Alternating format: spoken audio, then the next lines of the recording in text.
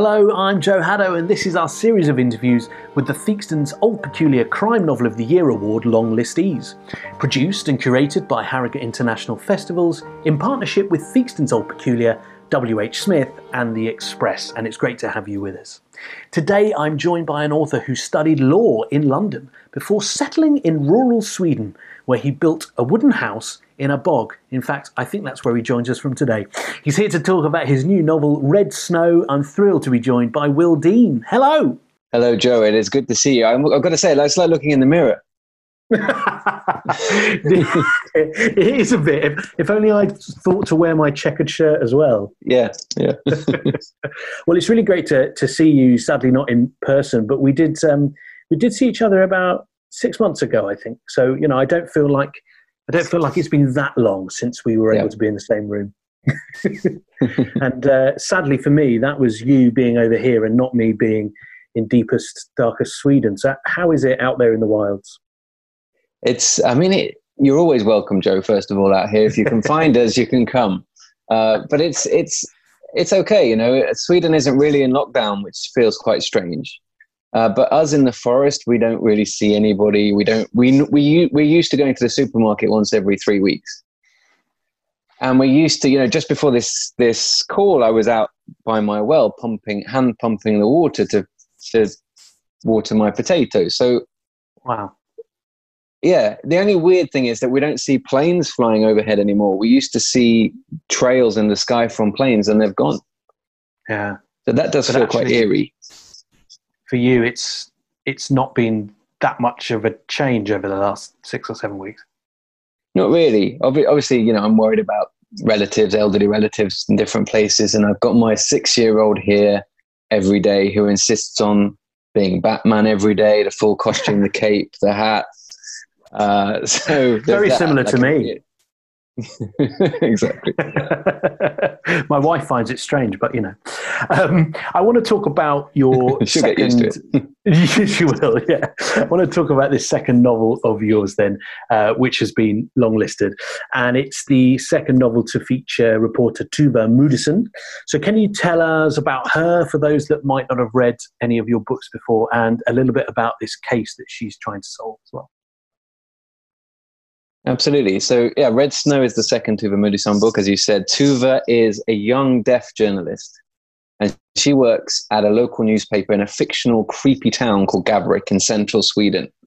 And if you can imagine something from Twin Peaks or Fargo or Northern Exposure, really eccentric little town where everybody knows each other, and there's one bar. That's the town that I write. And with Red Snow, it starts in February, the coldest time of the year, where it's kind of minus 25 degrees. She's driving along in her truck, and she passes the Grimberg licorice factory, which is the biggest employer in the whole town. It's an old Gothic licorice factory with twin brick chimneys. And she notices there are people outside hovering around, milling around in the middle of the street. And I can tell you from experience, that doesn't happen when it's minus 25. You don't hang around on the street. So she looks at them, and she looks up, and they're all staring at a man in a suit climbing the ladder affixed to one of these brick chimneys. And then this man jumps. And that's the opening of the novel. And Tuva has to figure out, was that jump a suicide, or was it in fact a murder?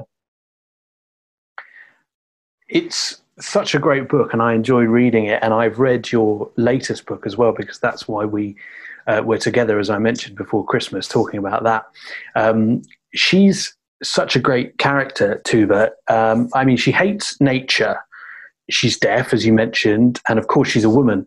So she couldn't be much more different than you. And I just wondered what drew you to writing her specifically. It all came from a big failure of mine. So I spent years in the woods trying to write a book. And that book has never been published, and it will never be published. And it's locked in a drawer, and it's awful. It's really bad. It's a stinker. And the protagonist of that book is basically me, but 5 centimeters taller. And he's extremely dull. He's very boring. He's very much like, I fell into that trap that all debut writers do, is you write yourself, or a version of yourself. So with Dark Pines, when I was planning it out or thinking about it, I wanted to write a main character who was absolutely not me, and therefore someone who I could learn about through each book. And, you know, right now I'm in the process of writing the first draft of Tuva number 5. I still haven't figured her out. She still surprises me. I'm still working through who she is as a person and who she's going to become as a person. So I'm really happy that I'm not writing myself and I'm writing somebody completely different.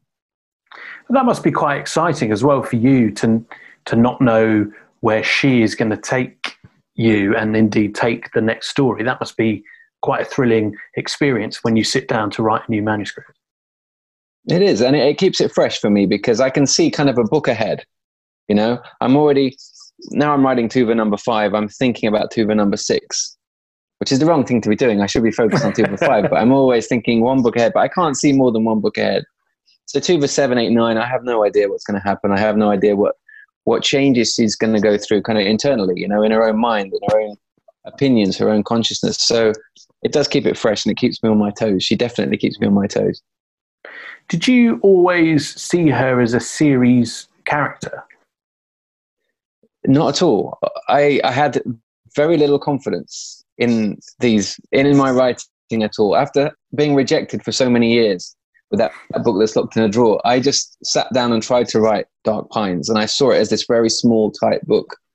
And I definitely didn't see a sequel or a book 3 or a book 4. I just was relieved that I could write something and it felt natural and organic and it wasn't forced. And now I just feel very lucky that I get to write her every year. I write my first drafts in 4 weeks, and that month each year is my favorite month of the year. Wow. That seems pretty quick to me, but maybe that, I mean, everyone works differently, but that's quite a concentrated amount of time just to get the words down, isn't it? It's not a healthy thing. It's not. I don't recommend it to anybody. Honestly, it's weird. I'm like a zombie for the month, and then it still takes me the same amount of time as all of my peers because I have to rewrite the thing so many times. So my first draft is fast, but then I have to do so many other rewrites. So it still takes me a year to write a book full time. So the wonderful Val McDermid, who is also on this long list, invited you to be on her New Blood panel at Harrogate, didn't she, a couple of years ago? What did that mean to you then, and what do you think it did in terms of your writing career? Genuinely, it meant the world to me because, you know, it's nice to have good sales and it's nice to have foreign deals and TV deals, but having someone like Val, who everyone loves and respects, and I've enjoyed reading for years and years and years, having her pick out your book as one of her favorite debuts of the year is huge. It really is. And I feel very, very lucky and very grateful even now. And back in 2017, I was at Harrogate as a reader. My book wasn't out until 2018. And I remember going to the New Blood panel, sitting at the back and watching Val with Fiona Cummins and Joseph Knox and Jane Harper. And it was just incredible. It was such an amazing experience. And I didn't think for one second that I would be up there the year after. I couldn't have dreamt that. So it was a shock. And especially as I'm published by, you know, a small indie publisher, it was a shock, and it was one of the highlights of my career for sure. And it's helped me a lot because it's one of those kind of things that you can't buy, you know. It's wonderful for an indie publisher, especially, to get something like that, because it's just such a nice mark to have and a nice bit of recognition for the book. So yeah, I feel very lucky. And it's one of those panels at Harrogate that is often the most talked about. It's always very exciting. People want to go and see, you know, the authors and the books that she's picked every year. So to be a part of that, I imagine, was pretty special, especially as you'd gone to see the panel, you know, just as an observer, like you said. It's huge. It's such a buzzing panel. I mean, Harrogate buzzes anyway. It's got this, as you know, it's got a special kind of feel to it, a special atmosphere. But that panel is something quite special. The authors feel so lucky and blessed to be there.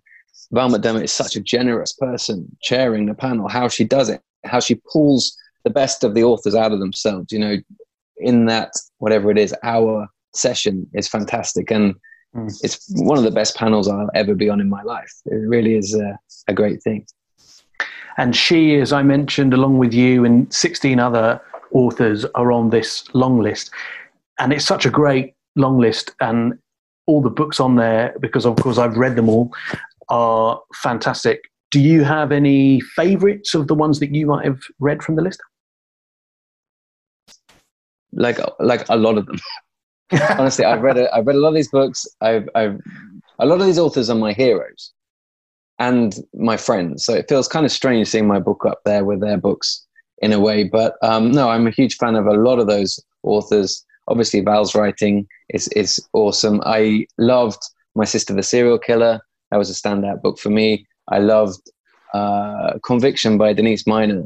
I thought was great. And that's the kind of book that if I could read it for the first time right now during lockdown, during this situation, and go off to the Ile de Ré in France and go off on that train journey and go off to Scotland through that book, then I would. You know, it's such a good book.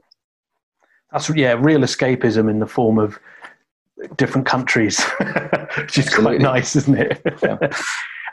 How did it feel then to hear that you'd been longlisted for the biggest award in crime fiction? It felt weird and bananas, and I was over the moon. I was not expecting this at all. And like I say, they're the authors that when I do eventually go and find a bookshop, because there are none around here. But when I do, you know, I've got an event in London or in Belfast or something, and I try and go to an independent bookshop, and I find that they're the books that I buy. They're the books that I seek out. So to see my book, which is a weird book, up there with those books is bizarre. I'm surprised my book ever got published. Never mind longlisted. It's such a strange book. You know, it's full of licorice and kind of witches who live in a factory. It's a very strange book. It really is odd. It's weirder than Twin Peaks. So yeah, it means the world to me. I'm still shocked and still I just feel very happy. And you've alluded to it, but it is full of all your books. They're sort of full of eccentric characters, which I guess comes with being in Gavrick. And I think many people who read your first book, Dark Pines, will have been glad to see the return, albeit briefly, of the troll carving sisters. They are great fun. They are great fun to write. Alice and Cornelia are great fun to write. I mean, some of my neighbors resemble these guys, so I've got to be careful what I say. But they carve these very intricate, quite expensive wooden trolls that they sell at craft fairs. And when I went to a craft fair, the local farm 5 years ago, there were these very stern-looking people, rural people, selling these. They were intricately knitted. They weren't carved, but Christmas trolls and Christmas kind of Santas. And they were hundreds of pounds. And they were really creepy looking with huge eyes or with, you know, they were just they freaked me out. And I thought I have to write some kind of character like this because these people do exist, you know, especially in rural Sweden. These guys living all around us. So. Before I let you go and return to your well, let me just ask you, what does the Theakston's Old Peculier Crime Novel of the Year mean to you? Because you've already said you went to Harrogate as a reader, you returned on the New Blood panel, and now you've been longlisted. So this award, you know, what does it actually mean to you as someone who may well win it this year and to someone who's read so many of the previous winners? I'm not going to win it, that's for sure. To start with, I doubt if I would be shortlisted. Very much doubt that. I think it just gives me a lump in my throat, to be fair, because I'm new on the scene.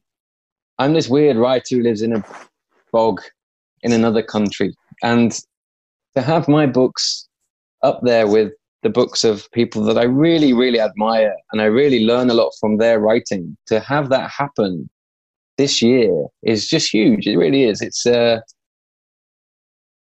makes me emotional. It makes me just feel very, very grateful indeed that my agent picked me up out of the slush pile, that my publisher took a huge gamble on Dark Pines. It just makes me feel very grateful and very happy to be part of the crime writing community, which is such a generous, supportive group of good people. Yeah, they really are. I think at Harrogate in particular, you really get that community spirit, don't you? With everyone's just so generous with new writers and with fans. You know, it really does feel like that's the place of crime writing community. 100%. Those beer tents, Ah. the best place in the world. You know, that weekend in July, those beer tents are the best place in the world. They really are. We've been talking about Red Snow. It's published by One World. And just a reminder that if you have read this book and you love it, it's your chance to vote for this book to appear on the shortlist. And if you haven't read it, then you should, and you can buy it from W.H. Smith, of course, read and enjoy it. And then to vote for Will's book, you go to HarrogateTheakstonCrimeAward.com. It's been an absolute pleasure to see you via technology, Will, and to speak to you about this book. And I hope that soon we'll be able to do it in person again. I hope so too. I really do. Thank you very much, Joe.